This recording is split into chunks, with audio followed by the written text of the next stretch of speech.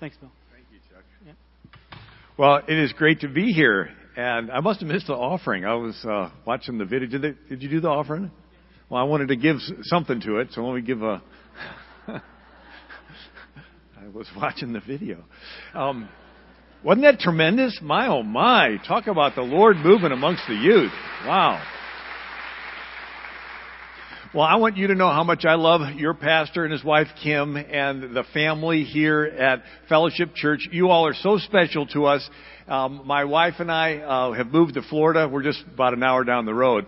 Otherwise, we'd be here all the time. So you have the best right here at Fellowship Church. I have some books in the back, and I wanted to mention a few of them. One of them is Who is the King in America? And you are. I didn't know if you knew that. The word citizen means co-king. Right? So in America, you get to be in charge of your life, and together we're in charge of the country. And anyway, I'll tell a little bit more about that. And then a set of DVDs called Miracles in American History. I'm going to share some of those stories.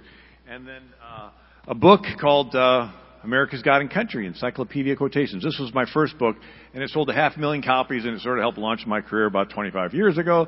But I wanted to give these to see some young people over here. So here, you want a book? Here, and you can get one for your brother. And there. And there's another young person there. Do you want a DVD? Yeah. So there you go. All right. Well, I was talking to some people in the lobby where the food is. That is a great idea.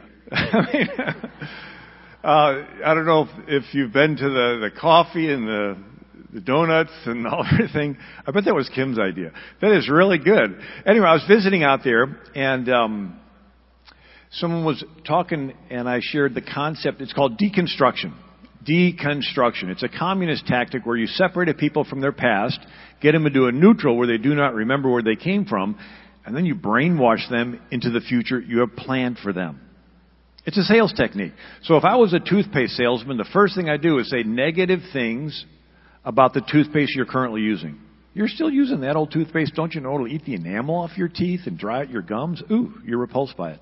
Now I have you into a neutral. You're open-minded. What are all the toothpastes out there nowadays? Then I can give you my pitch for this brand new tartar control, enamel strengthening stuff. So they do that in the classrooms. They go into the classrooms and they tell the students negative things about the founding fathers. They took land from Indians, sold people into slavery, they were chauvinists, and the students are repulsed by them. Now you got the students into a neutral. They're open-minded. What are all the belief systems out there nowadays? Then you give them your pitch for socialism or LGBT or Islam. Europe went through this. It went from a Judeo-Christian Europe with Catholic cathedrals, Protestant Reformation, and Jewish neighborhoods into a secular Europe with the French Revolution and Napoleon spreading all this French secularism around, and there's no God, anything goes, free sex, LGBT, and now it's turning into an Islamic Europe with Muhammad being the number one name for newborns and no-go zones. Right? So we see this trend from Bibles in the schools to condoms in the schools. Now it's hijabs in the schools, right? Anyway. So the attitude is we've gone from teaching about our Christian godly heritage to ignoring it, and now they're teaching in the schools that Christians are the problem in the world, that America is bad, that all the founding fathers, and these kids are coming out of school saying, man, our country's bad. And so what I do is share that our founding fathers, for all their human failings, they gave us a form of government where we get to be in charge of our life. You see, the most common form of government in world history is what? It's a king.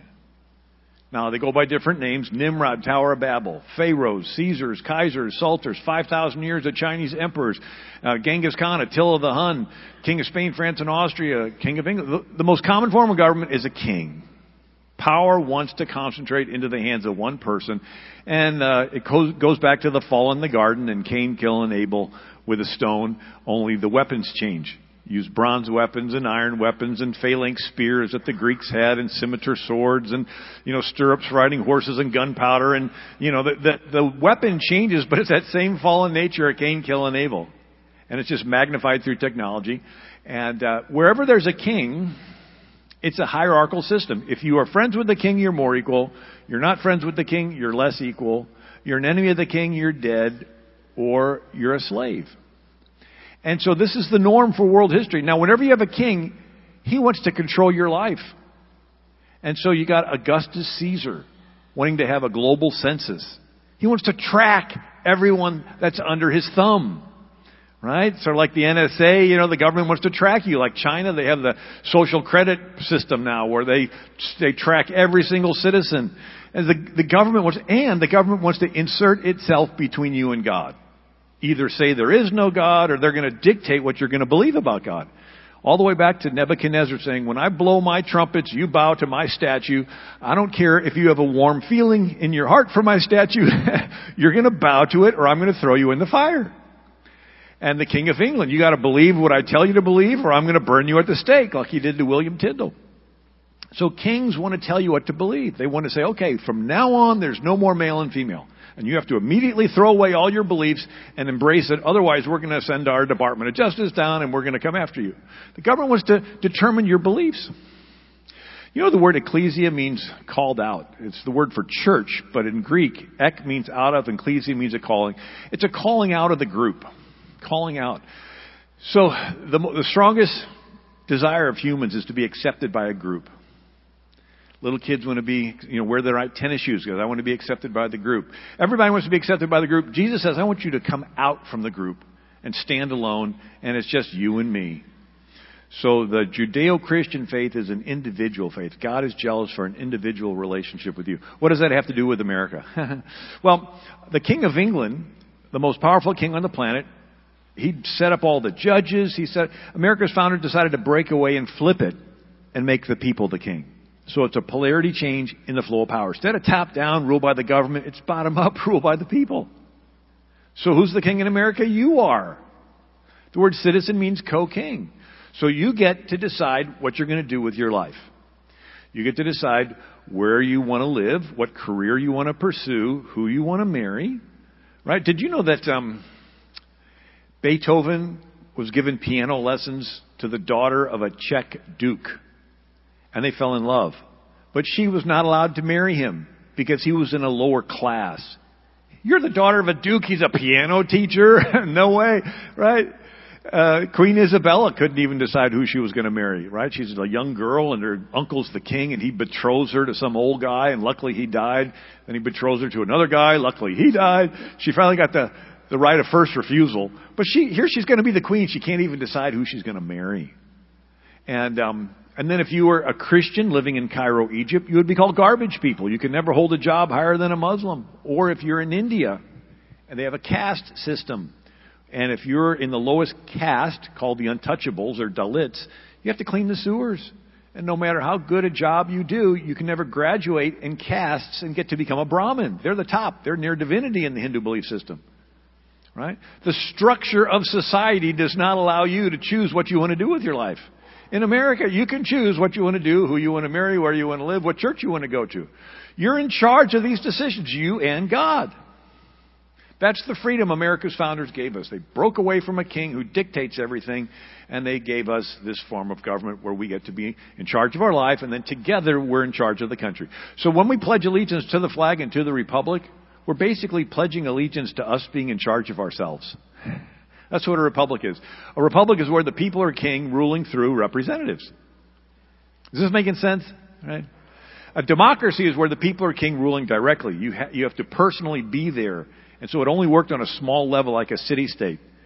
A republic is where you take care of your family and your farm and you send someone in your place that goes to the market every day and talks politics. They are your representative. So republics could grow bigger because you could take care of your family and farm and they're doing it. But you're still the king. So again, a republic is the people are king ruling through representatives. So we pledge allegiance to the flag. We're pledging allegiance to us being in charge of ourselves. So when someone protests the flag, what they're saying is, I don't want to be the king anymore. I protest this system where I participate in ruling myself. It's like, okay, dude, somebody else will dictate what's going to happen in your life. America's founders broke away from the king, and they gave us the freedom to decide. So I put together a book with my wife. It's called Miracles in American History. And there are stories from our country's past where there's a crisis, they pray, and things turn around. And I was going to pick up with the other ones, but I'll tell you this Betsy Ross story real quick. Betsy Ross was a Quaker, and the Quakers were the number one anti-slavery movement in America. They started the first abolitionist society. And they went on record in their early 1700s that their denomination would officially be against slavery. Every time the government met, the Quakers would show up and say, we got to get rid of slavery. We got to get rid of slavery. They did it so much that it was called the Quaker Memorial. And so you read the records of these, government meetings. We talked about this. We talked about this. Oh, yeah, and the Quaker Memorial. And you're like, what's that? Quaker Memorial. Oh, the Quakers always bring up every single time, get rid of slavery. So Betsy Ross was anti-slavery. So it's sort of silly that somebody would want to protest her. Right? She's like why would you protest somebody that's against slavery? Anyway, Betsy Ross is married to John Ross. Now, it's a mixed marriage. He's Episcopalian. We think of mixed marriage as different race. Back then it was different religions. So no minister would say their wedding. So they have to elope. They got some government guy to say their wedding. His name is William Franklin. He's the son of Ben Franklin. And anyway, so John Ross is the nephew of George Ross, who's a signer of the Declaration of Independence. And anyway, so John Ross is killed when, by the way, they go to church in Christ Church, and their pew is right next to George Washington's pew and Ben Franklin's pew. So during the Revolution, John Ross dies when a munitions depot he's guarding blows up. And so shortly after this is when Washington and George Ross ask her to sew a flag. She sews lots of flags, one for the Pennsylvania Navy, and it looks a whole lot like the Betsy Ross flag. But there's other ladies sewing flags, but she's the one we remember the most. And anyway, then she marries Joseph Ashburn, who is a sea captain. And at this time, the British occupy Philadelphia. And they come to her house, and they quarter in their home. What does that mean, quartering? That means that a whole bunch of these soldiers come to your house and they sleep in your beds and eat your food, and you have to just find a place to sleep in the attic or the barn, right? Quartering, and that's why the founders didn't like that.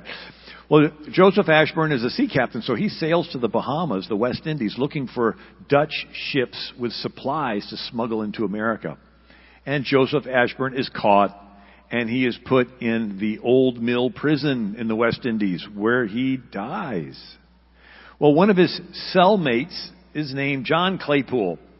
He finally gets out, and he goes all the way to Betsy to tell him about her husband dying. And John Claypool falls in love with Betsy, and they get married and have 5 kids. So Betsy Ross is married to 3 American patriots, and so just a real patriotic woman, as well as being against slavery. So there's a 3-cent stamp named after her, and they had a bunch of bakery companies named after her. And another young woman that is a hero, Sybil Ludington. So we all know Paul Revere's Ride. Well, here's a woman, and she is 16 years old, and her dad is commanding a bunch of soldiers. But the British are coming, and he doesn't know about it. So she takes off, and she rides all night long, April 26th of 1777, and to warn her dad and to wake up all the soldiers along the way and get them to come and join her dad. And so Sybil Ludington here ended her night ride, April 26, 1777, to summon militia of Colonel Ludington's regiment to repel British raid at Danbury, Connecticut. So a courageous woman. Why? Because if she would have gotten caught, she would have been hung. If you're a soldier and you're wearing a uniform and you're caught, you have certain prisoner of war rights. But if you're a civilian engaged in warfare, you're hung. It's interesting. I put together a bunch of stories. One of them was a woman that was in New York, Long Island, and the Americans were on the other side of the harbor. Ben Talmadge was the American intelligence officer. And they wanted to get messages back and forth. You know how they did it? They told her to hang her laundry on the clothesline in certain predetermined configurations that would say different things that the British are doing. So the blue clothes here, white clothes here, black clothes here. So she would be sort of like sending Morse code signals by the way she was hanging her laundry. How do you like that? There was a Quaker lady, and the British quartered in her house, and there's the stairway that goes upstairs, and there's a little closet down at the bottom, where the stairs are. She would go in there, listen through the wall, and get the British plans and write them down on pieces of paper, and then wad them up into little balls and sew them, cover them with cloth, and make them buttons for her son's vest. And then send her son out to go meet with George Washington's men. They'd snip the buttons off, take them to Washington, he'd unfold it, and then he'd know what the British were planning. So a lot of courageous women. One of them was a young girl. Her dad was the commissary for the Deborah Champion, for the American Army with the supplies. And they needed to get messages to him in Washington back and forth. And so she's 20 years old. She dresses as an old lady with the big bonnet, and she hides the papers in all the petticoat stuff that she has, and is able to go past all the British checkpoints. And just a lot of courageous women during the Revolutionary War. And then there's Molly Pitcher. You know her story. Now, the women would follow the troops. They were called camp followers. Why? Because there was no logistics. There were no ambulances. There were no medical tents. There was nothing to take care of the soldiers. It was just the guy off the farm leaving and joining the troops. The women would come behind, and they would be the ones to scavenge for food, cook the food, mend the clothes, sew the clothes, and take care of the wounded. They were all of that and it even went through the Civil War. Remember Clara Barton's a school teacher? And here she is following the troops around and starts the American Red Cross after that. But so on the battlefield, the women would bring pitchers of water to the soldiers from one dugout to the other. And I mentioned before, a friend of mine, George Hutchings, has a Purple Heart from Vietnam, and he was in a bunch of combat. And he says, your mouth never gets so dry than when you're in combat. Right? Not only are you open to the sky and it's hot and it's everything, but you just drain all the... And he said, anyway, how dry your mouth gets. So here's Molly Pitcher going from dugout to dugout, giving water, and her husband is in charge of a cannon. And he is wounded, and then he has heat stroke, and they drag him off, and she puts down her pitcher, and she goes and takes care of the cannon. She's loading the cannon, putting the first in the cannonball, then the cartridge, and then the wads, and then you have to shoot it, and afterwards you swab it with water. And because you have to cool it, because otherwise it'll overheat and melt and be useless. And so here she fights the whole rest of the battle, taking care of this cannon. And George Washington hears about it and commends her.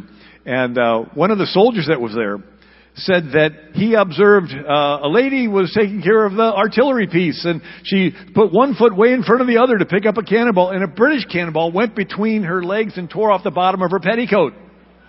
And she simply stood up and said, that could have been worse. And she got back to reloading the cannon. How do you like that? And so just courageous woman. And there is Molly Pitcher. See there where she's got that ramrod. And Abigail Adams gives a great quote.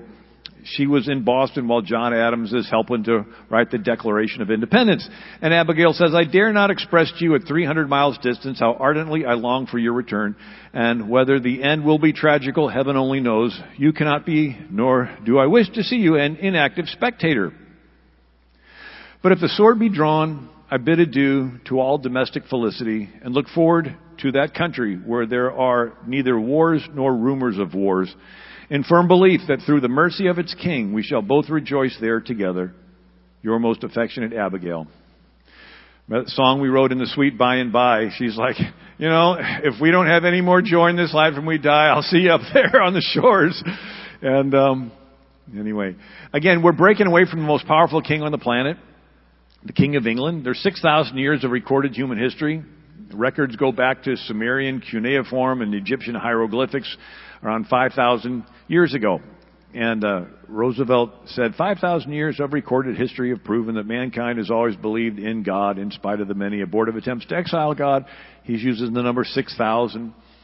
Richard Overy wrote the Times Complete History of the World. He said, no date appears before the start of human civilizations around 5,500 years ago.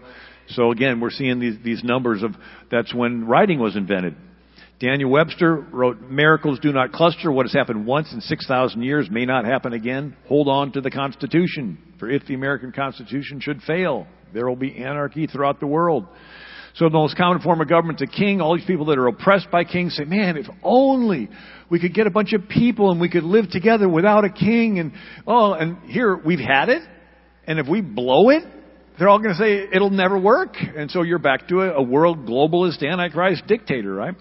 Here's James Wilson said, after a period of 6,000 years since creation, the United States exhibit to the world the first instance of a nation assembling voluntarily and deciding that system of government under which they should live.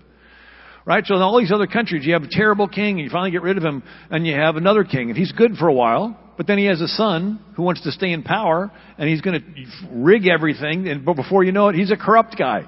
And so you just keep going from one corrupt, and it just, you get rid of one communist dictator, you get another. You get rid of one, gang leader or, banana republic dictator in Latin and South America, you get another. We get rid of one gang leader, you get another.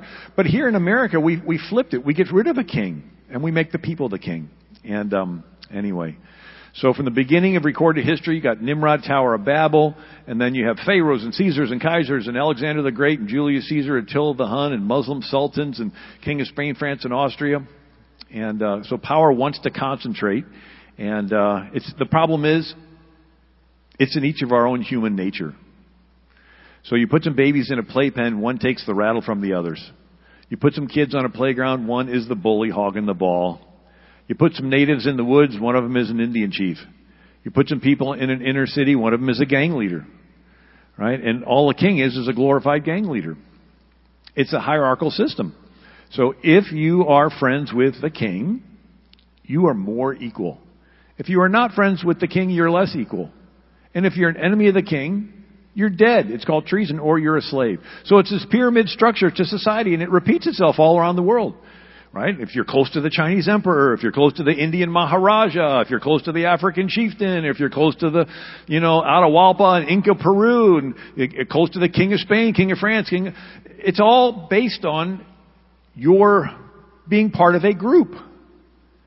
And if you are not part of that group, you don't have any rights. And so most of world history, there's no concept of equality. There's no concept of fairness. I was talking to a bunch of students yesterday in Dallas, Texas. It was a group where they take Jewish students around the country to meet with, see all kinds of historic places and then meet with different speakers. And it was quite unusual. The head of the group said, we were just in like Oklahoma, and they were wanting to put up a statue of Satan. And they said that we should have the freedom of religion and so forth. And so I called the guy and had him address our group. Like, oh, okay, And so we want to hear your side now, because we want the kids to hear all the different sides and everything. And it's like, okay, as long as the government's doing actions, the government has thoughts that precede those actions. That collection of thoughts is your belief system. It's your religion. So as long as the government's doing actions, the government has a religion. There was some draft dodgers in 1970, and they wanted to claim religious conscientious objector status as atheists. So the government says, okay, atheism is a religion, you get to claim religious conscientious objector. So the federal government says we need to use a broad definition of religion that includes theistic and non-theistic beliefs. So a non-theistic belief is a religion. It's a collection of beliefs. So there'll always be a religion in government. The question is whose? And these kids are like, yeah. And so do all belief systems value human life equally? Well, no. In the Hindu belief system, if you're down there in the lowest caste, you're not equal to the Brahmin. In the Islamic belief system, if you're an infidel, you're not equal to a believing Muslim. If you're a woman, you're not equal to a man. Even Muhammad said that a woman's mind is deficient, so it takes two women to testify in court against one man. There's not equality in that belief system. In the Bible, it says that man and woman are made in the image of God, and they are equal. And this God says there is no respect of persons in judgment. Rich or poor, you treat them exactly the same. There's no class system. So if you were to choose which belief system you would want the government to have, wouldn't you want one that bases your worth not on your relationship with some important person, not on your race, not on your class, not on your skin color, not on, how well you can contribute to society? Right? So some say, well, if you can contribute to society, you're worth more. If you're a drain on society, you're worth less. Well, wouldn't you like a belief system that says your worth is not dependent on how much you can contribute or not, or what race you're a part of, or who you're friends with or not? Your worth is based on you being created in the image of God, and that since you get your rights from God, you get your rights from a source higher than the government. And therefore, the government doesn't give you rights, the government can't take them away. I was asking the kids, I said, well, now, if there is no God, where do your rights come from? Oh, the government. Well, what the government giveth, the government can taketh awayeth. Right? And so you want to be able to put your foot down and say, I have rights from a source higher than the government. That's what our founder says. We got rights from a creator. Anyway, did you get that? Did that make sense? Anyway, so we got this... Europe, they have divine right of kings. What the Creator gives the power to the king, he dispenses it to the people. In other words, the king didn't believe everyone was created equal. He believed he was created a little extra special. And all the rights come to him, and he dispenses it. So here's the king of France, Louis XIV. He said, I am the state. Another place, he says, it is legal because I wish it. Well, that's easy. The law is nothing more than the king's wishes, and he just happens to have a really powerful army to make you obey. Here's King James. He said, kings are God's lieutenants upon earth, sit upon God's throne. And so this was the norm for world history, whether it was a Muslim sultan or whatever. And so it took centuries for America's founders to break away from a king and flip it and make you the king. And so this is the British Empire. So the King of England was like a one world government guy. He was like a globalist with him at the top. And the sun never set on the British Empire. And America's founders decided we didn't like this one world government globalist telling us what to do. And there's a bunch of battles. And I went through the Battle of Brooklyn Heights in the first service. But I'm going to skip past that to get to another battle. And I will stop at this declaration. So here's the Declaration of Independence. They run it out to George Washington. Did you know the Declaration of Independence mentions God 4 times? Laws of nature and of nature's God. All men are created equal, that they are endowed by their Creator with certain inalienable rights, appealing to the supreme judge of the world, and with a firm reliance on the protection of divine providence. You know that appealing to the supreme judge of the world? That was an invitation for God to be a part of our experiment. And so you look at ancient Israel. They come into the promised land, they have a covenant with God. Then they are blessed. Then they begin to backslide and worship the gods of the other countries. Then God sends prophets to tell Israel to repent. And they don't. And then God sends judgment. And they get overrun by the Amalekites, Hittites, Moabites, termites, mosquitobites, parasites, trilobites, Millerites, I don't know. All the ites. And then they repent and he sends a deliverer. Joshua, Gideon, Samson, Jephthah. They're delivered and then they renew their covenant with God and then they are blessed and then they begin to backslide and then he sends prophets. They don't repent. And then he sends judgment. They repent. He sends a deliverer. They're delivered. They renew their covenant with God again 13 times in the book of Judges, right? And it's sort of like you and I. We make a covenant with God, right? We get saved and then we're blessed. And then a lot of times we begin to backslide, don't go to church as much, don't read the Bible as much, and then we have prophets telling us to repent. What's that? Well, maybe that's something the pastor says, or maybe a Christian song, and it tugs on your heart and says, come back. And what does human nature say? Yeah, but later. And then what happens? The bottom falls out. You have some crisis in your life, and what do? You repent.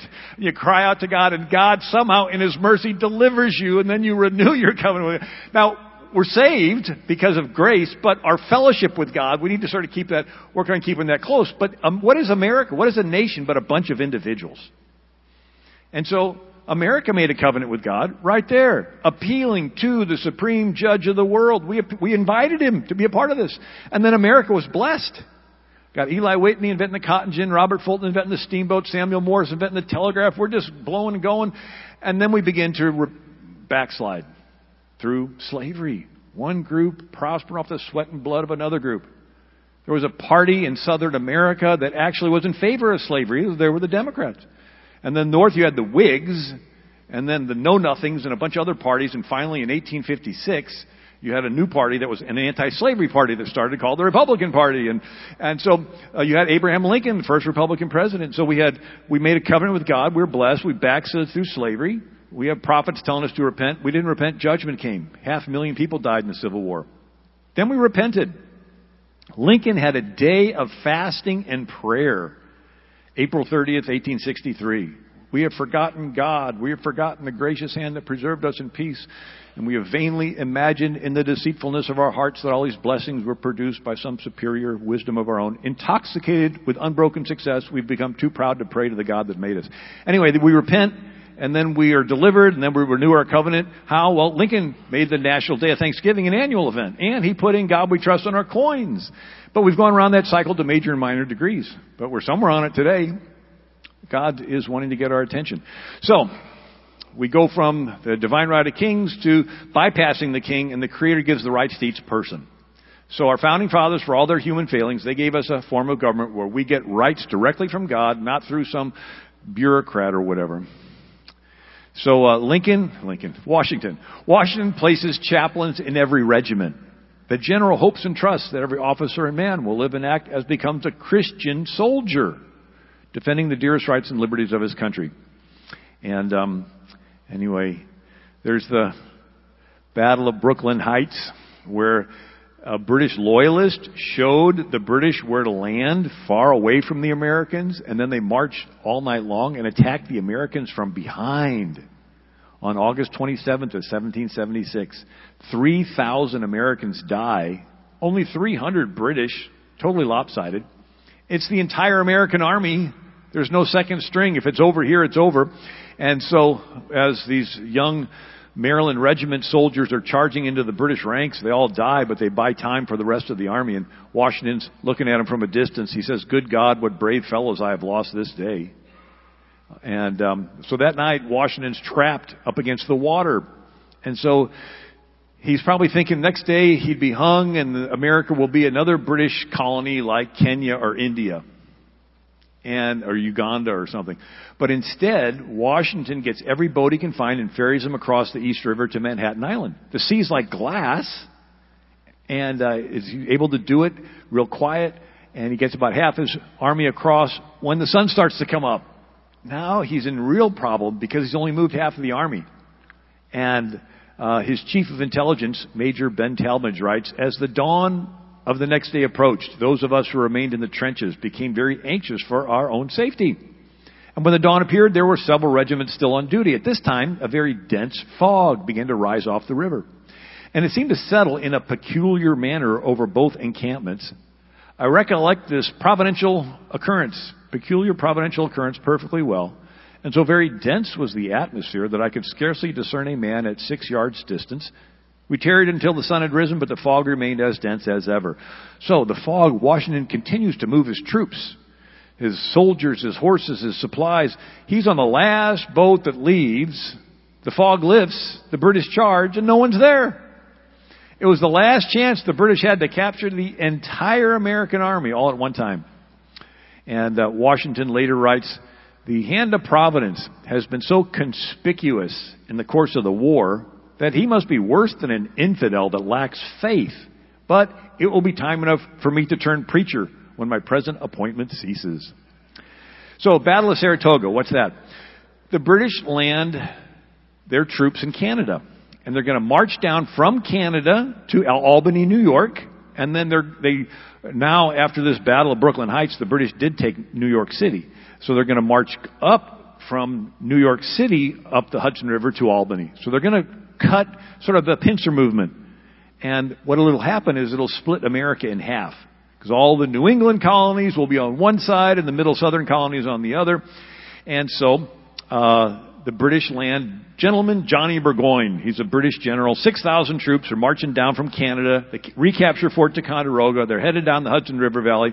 And Burgoyne meets with the Indians and stirs them up to attack the Americans. This is how the British took over India. Right? They landed in Bengal, and then they would go to one kingdom and give them guns, go to another kingdom, give them guns, stir up ancient animosities between them, and when they beat each other up, the British would come in and conquer both. They did it again and again and again until they took over all of India. And so the way you take over a country is you send in some people to stir up those with grievances until they riot and cause disruption and violence. And then the people are willing to surrender to anybody that'll come in and restore order. So the British would come into these Indians and stir them up to riot. So these Indians would go in front of the British Army and terrorize. And the British offered them, money for scalps. And now there's a Loyalist settlement in New York.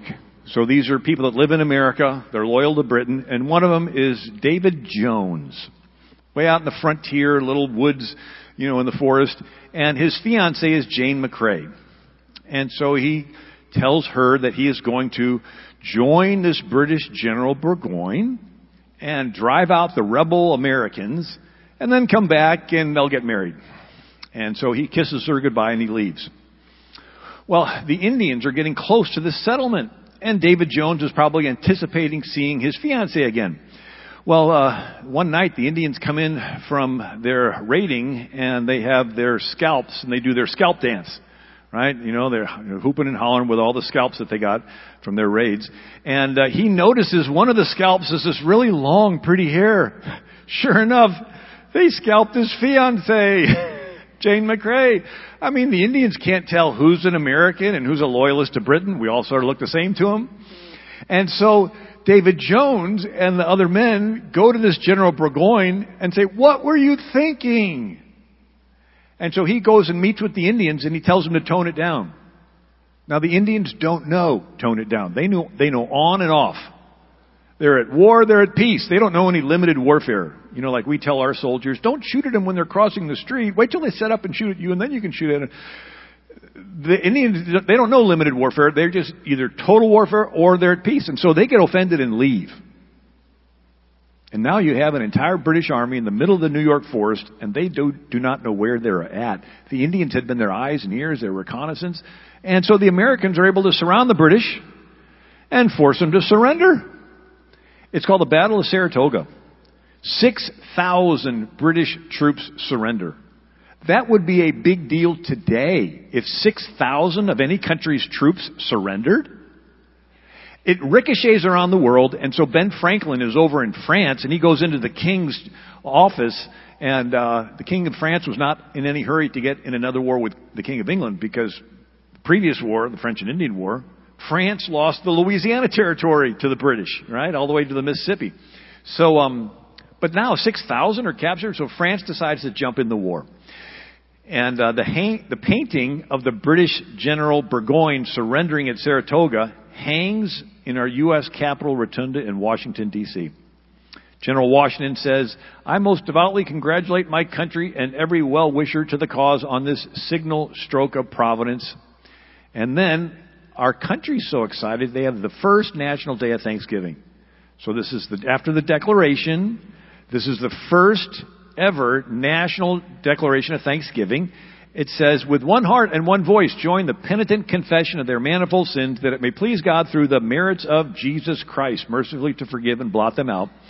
And under the providence of Almighty God, secure for these United States the greatest of all human blessings, independence and peace." But I just think it's interesting. It says right in there, through the merits of Jesus Christ. This is the first National Day of Thanksgiving mentioned through the merits of Jesus Christ. So Washington then gives an order to the distinguished character of patriot. It should be our highest glory to laud the more distinguished character of Christian. And then some Indians bring their youth to Washington to train in American schools. He says, "You do well to wish to learn our arts and way of life, and above all, the religion of Jesus Christ." Then one of the heroes of the Battle of Saratoga was Benedict Arnold. He led a flanking charge at the Battle of Saratoga, and he was wounded in the leg, but he's like the hero. So he was more popular than George Washington. And now he's wounded, he's recovering, he's made the governor of Philadelphia, military governor. While he's there, he meets a daughter of a loyalist, Peggy Shippen. And so they fall in love, they get married, and he gets passed over for some promotions. And she begins to nag him. "If you were in the British Army, they would appreciate you." And so now he's put in charge of West Point. And Washington still believes in it. Washington had a blind spot. He's like, Benedict Arnold, he's like the ultimate patriot. He's like, you know. And so at West Point, Benedict Arnold decides to surrender it to the British on the very day George Washington was coming to inspect it. Wow. And so he meets with a British spy named John Andre. And again, West Point's on the Hudson River, which cuts New York in half. And there's West Point today. Well, the spy, John Andre, dresses as a civilian, and he's sneaking back to the British lines. He almost crosses the last bridge when some soldiers come out of the woods, dressed as Hessians. They are the German mercenaries that helped the British. And if John Andre, the spy, if he would have kept his mouth shut, he could have made it across the bridge. But he blurts out, "It's finally good to see some soldiers on our side." And these soldiers say, "Well, what do you mean our side?" "Well, you're Hessians. You're with the Germans. You're with the English." He goes, No, we're Americans dressed as Hessians to try to find people that aren't really loyal. And he's like, I knew that. You don't know who you can trust now.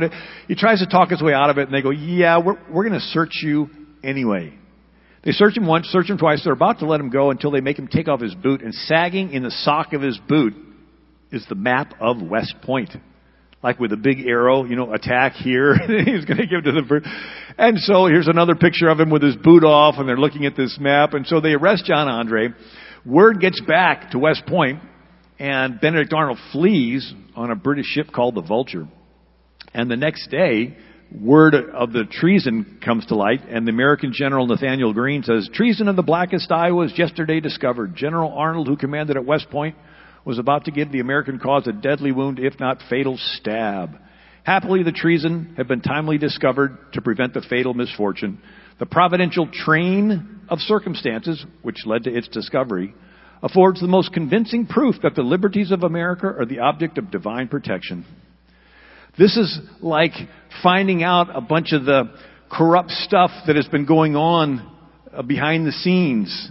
With the Department of Justice and the FBI and everything. It's like, there's a bunch of corrupt stuff that was about to betray America. It's coming to light now. And Ezra Stiles was the president of Yale. And he says, "A providential miracle at the last minute detected this treacherous scheme of traitor Benedict Arnold, which would have delivered the American army, including George Washington himself, into the hands of the enemy." And so the Continental Congress is so happy, they do what? They have another day of Thanksgiving. The late remarkable interposition of his watchful providence in the rescuing the person of our Commander-in-Chief and army from imminent danger at the moment when treason was ripened for execution. It is therefore recommended a day of public thanksgiving and prayer to confess our unworthiness and to offer fervent supplications to the God of all grace to cause the knowledge of Christianity to spread over all the earth. I just think it's interesting. Here they are thanking God that West Point wasn't captured, which was our biggest military base in America. Thanking God that George Washington wasn't captured. And we want to thank God that the knowledge of Christianity spreads over all the earth. I think they were Christian. Right? And one last battle of Cowpens. You have some cows, you put them in a pen, call it Cowpens. It's in South Carolina. The British have a Colonel Tarleton, nicknamed the Butcher. If you saw the movie The Patriot that Mel Gibson did, there's this Colonel Tarleton the Butcher. Why? Because a couple battles earlier, Tarleton was fighting the Americans, and the Americans are surrendering. 300 Americans surrender. And this Colonel Tarleton sends his men in on horseback with their sabers, and they hack him to death. So he's nicknamed the Butcher. So the Battle of Cowpens, Colonel Tarleton is chasing the Americans, led by Daniel Morgan. Daniel Morgan says, "I can't outrun them. We're going to fight." But he picks where? So he picks it in front of a river. Now, you never fight a battle in front of a river, because if you're losing, it makes it really hard to run away. And so it looks foolish. And Daniel Morgan has two groups of Americans. One is the militia, straight off the farm, and they're known for shooting a couple times and running away. And behind them are the Continental soldiers, and they will not run away. So Colonel Tarleton sees these militia lined up in front of a river, and he says, "What fools?" He says, "Let's go in there and hack them to death." Tells his men to take out their swords. They charge. The militia fire once, boom, fire twice, boom, then they run away. And if you see on the map there, the American Continental soldiers act like they're going to run away, and then they turn on their heels, level their rifles, and at point blank range they shoot, boom, and they kill 100 British dragoons. And the ones that ran away, they simply circle around and come around the other side and attack the British from the side, and 800 of the British dragoons throw down their weapons and surrender. When word gets to Lord Cornwallis, the British commander, he was leaning on his sword. He leaned so hard, the sword snapped in half. So he takes off after the Americans. And they chase him, and they come to the Catawba River. The Americans cross. Before the British can cross, there's a flash flood, and the river rises over its banks. The British finally get across, and now they're chasing the Americans to the Yadkin River. And the Americans cross. The British show up. Before the British can cross, another flash flood. And they're delayed. The British finally cross, and they're chasing the Americans to the Dan River. And the Americans get across. The British show up. Another flash flood. And here's the historical marker. Boyd's and Irwin's ferries to the west were used by Nathaniel Greene in his passage of Dan River in mid-February 1781, while Cornwallis was in close pursuit. So the British give up the chase, and the British commander, Henry Clinton, writes, "Here the Royal Army was again stopped by a sudden rise of the waters, which had only just fallen almost miraculously to let the enemy over, who could not else have eluded Lord Cornwallis's grasp, so close was he upon their rear." So now you have a British army, and along the way, Cornwallis had left behind his supplies so he could go faster. So now he doesn't have any supplies. He is ordered to wait at Yorktown, and that's when the French finally show up and block the British rescue ships, and Cornwallis has to surrender. And so this is 1781. And anyway, George Washington says this, "It will not be believed that such a force as Great Britain has employed for 8 years in this country could be baffled in their plan of subjugating it by numbers infinitely less, composed of men oftentimes half-starved, always in rags, without pay, and experiencing at times every species of distress which human nature is capable of undergoing. The singular interposition of Providence in our feeble condition were such as could scarcely escape the attention of the most unobserving." And then he ends by saying it was a little short of a standing miracle. So here's George Washington saying it was a miracle.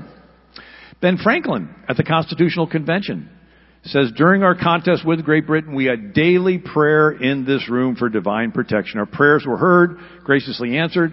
All of us who are engaged in the struggle must have observed frequent instances of a superintending providence in our favor." It was a miracle that America came into being. If it wasn't for a 3,000-mile ocean, if it wasn't for France jumping in the war, which turned it from a little local Britain putting down a squabble in some colonies to now, it's a global war.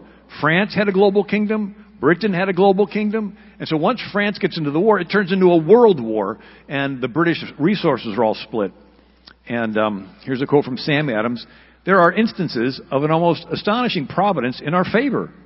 Our success has staggered our enemies and almost given faith to infidels, so that when we truly say it is not our own arm that has saved us, the hand of heaven appears to have led us on to be humble instruments and means of the great providential dispensation which is completing."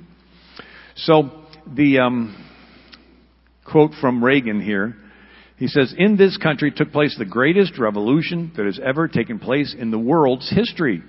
Every other revolution simply exchanged one set of rulers for another. Here, for the first time in all the thousands of years of man's relation to man, the Founding Fathers established the idea that you and I had within ourselves the God-given right and ability to determine our own destiny." That is what our founders gave us. They gave us the right that you get to determine what you want to do with your life. And then all together we determine what's going to happen in the country. And so who cares, right, about their personal faults? They all have faults. Everybody has faults. But they gave us a form of government where we get to be in charge of our life. It's not this deconstruction thing that says, well, they had all these faults, so we're going to throw away everything they did. And the only alternative is to let power concentrate into a dictator again. So That's what the founders gave us with the Declaration of Independence. They gave you the freedom to make the decision. So God is love. He loves you and He wants you to love Him back. God does not need your love, but He wants it. So parents don't need their children to love them, but they want their children to love them. So God loves you and He wants you to love Him back. But love, by definition, must be voluntary. Right? The moment it's forced, it evaporates. Think of it. Here's God. He exists for eternity. He knows everything. He creates everything. There's not anything that exists that He doesn't know because He's the one that brought it into existence. And so He makes the stars and they do what He makes them to do. He makes the molecules. He makes the atoms. He makes the little puppy dogs. And everything follows its instinct. I mean, these butterflies. One time we were driving down Texas and there's this cloud that goes from one side of the horizon to the other. And so, well, this cloud's going sideways. And then it goes across the highway and hits a windshield. It's all these monarch butterflies. Tens of thousands. It's just like this black cloud. Why do they do that? It's programmed into them. God programs, everything does what God programmed it to do. And God's like, okay, been there, done that. I can make things that obey me. I want someone in my image that can love me. Now it gets interesting. Because love, by definition, must be freely given. So God is not interested in submit or I chop your head off. If He wanted to make us obey, He could have made us obey. Instead, He puts the tree in the garden, says, Adam and Eve, don't eat from it, but it's your choice. Gives the children of Israel the law. Here's the blessings, here's the cursings. Please choose life, but it's your choice. So the God that we serve is really, really interested in your choice whether or not you want to love Him. Now, the more you love someone, the more you want that someone to love you back. There's a stranger and you walk past them and they're like rude to you. It's like, oh, no big deal, you know. But if it's someone you really love, it hurts because you want them to love you back so much. God loves you infinitely. He has an infinite desire for you to love Him back. But He can't force it. Because the very moment He forces it, it's no longer love. So that's what all we call reality is. He created this whole thing, this whole world environment so that He could have beings that could have the choice whether or not to love Him. And what is love? Well, it's a commitment. It's part of it is your thoughts. Right? So one time I was driving the car, my daughter was around 6 and she was talking, and she says, Daddy, you're not paying attention. And I go, yeah, I am, Melody. That was her name. And she's talking to her. She goes, Daddy, you're not paying attention. I go, yeah, I am. She takes her 2 little hands and puts them on my cheeks and she turns my head. And she says, Daddy, pay attention. It's like, yeah, but I'm driving the car. I thought if a 6-year-old can tell if we're really paying attention, do you think God can tell? Yeah, God, I love you. Yeah, God, I love you. No. How do I show her? I let her thoughts fill my head. I focus on what she's saying. I let her thoughts, her words fill my head. So what do? We show God our attention. We let His Word fill our head, fill our heart. We focus on Him instead of just, yeah, God. No, He's jealous for that. Think of it. The Creator of the universe is jealous over your thoughts. You know, before the flood, God blessed them and they were living like 900 years. And right before the flood, it says they chose to not retain God in their thoughts. And they thought on evil continually. And it repented God that He even made man. Think of it. Imagine the Holy Spirit hovering over someone for centuries. And they had so structured their life that they don't think of Him for a couple days, or a couple weeks, a couple months, a couple years, a couple centuries. They don't even think about God. And God's like, why did I even make these people? So God has plan A and plan B. Plan A is He blesses us so much, we turn to Him out of gratefulness. If that doesn't work, there's plan B. He withholds the blessings and we turn to Him out of desperation. His goal is to have us turn to Him. He can't force us to turn, but He can adjust the conditions, the variables, right? And so it's like the kid away at college and the dad's paying the credit card and you never hear from him. And then you start seeing that you're paying for, cigarettes and booze and online pornography. He's like, wait, I'm not going to pay the credit card anymore. And the kid's out there partying and swiping and it's not working, and he calls you, hey, yeah, Dad, the card's not working. Hey, you better believe it's not working. I'm not going to pay for that. God's been paying our credit card bill and we've been ignoring Him, right? And so the next step, you got plan A, plan B. If His blessing us doesn't turn us to Him, then maybe He'll cause there to be situations that we're in a desperate situation and we turn to Him. And all a nation is a group of individuals. And all the world is a whole bunch of individuals. So if God blesses us as a country and we're not turning to Him, the next plan is to let it get a little bit rough so that we turn to Him. But His goal is to have us turn to Him. Why? Because He's existed for eternity, created everything, and He wants souls, His own creatures made in His own image that can love Him. So today you have the choice. You're presented with a choice. We're in a country where you have the freedom. And you can make the choice without fear of being killed. And I can proclaim it without fear of being killed. Other countries, it's a crime to preach the gospel. So the situation is, God is a just God. He has to judge every sin, but He's a loving God, and that He provided the Lamb to take the judgment for the sin. So if you sin against somebody, you avoid them. Have you ever sinned against anybody? Sort of want to avoid the person that you've sinned against. So we've sinned against God, we avoid God. But then once God provided the Lamb to take the judgment for the sin, and the sin's been paid, then we're like, I don't have to avoid God anymore. It's all been paid, right? And so now we're free to come run to God and embrace God. And so that's what I want us to do this morning. So I'm going to ask Chuck to come on up, but let's bow our heads and just come before the Lord in our thoughts, in your thoughts. And think about the Lord, that the creator of the universe, of all time and all space and everything, that He's jealous over your thoughts. And He wants you to turn to Him and He wants you to love Him, but He can't force you to love Him. Your sins cause you to avoid Him, but He's provided His Son to sacrifice His life to pay for your sins. So now there's no reason for you to hesitate. So let your thoughts turn to the Lord. And let His love flow into your heart and you respond by love. He loved us first. Let us this morning turn our lives to Jesus.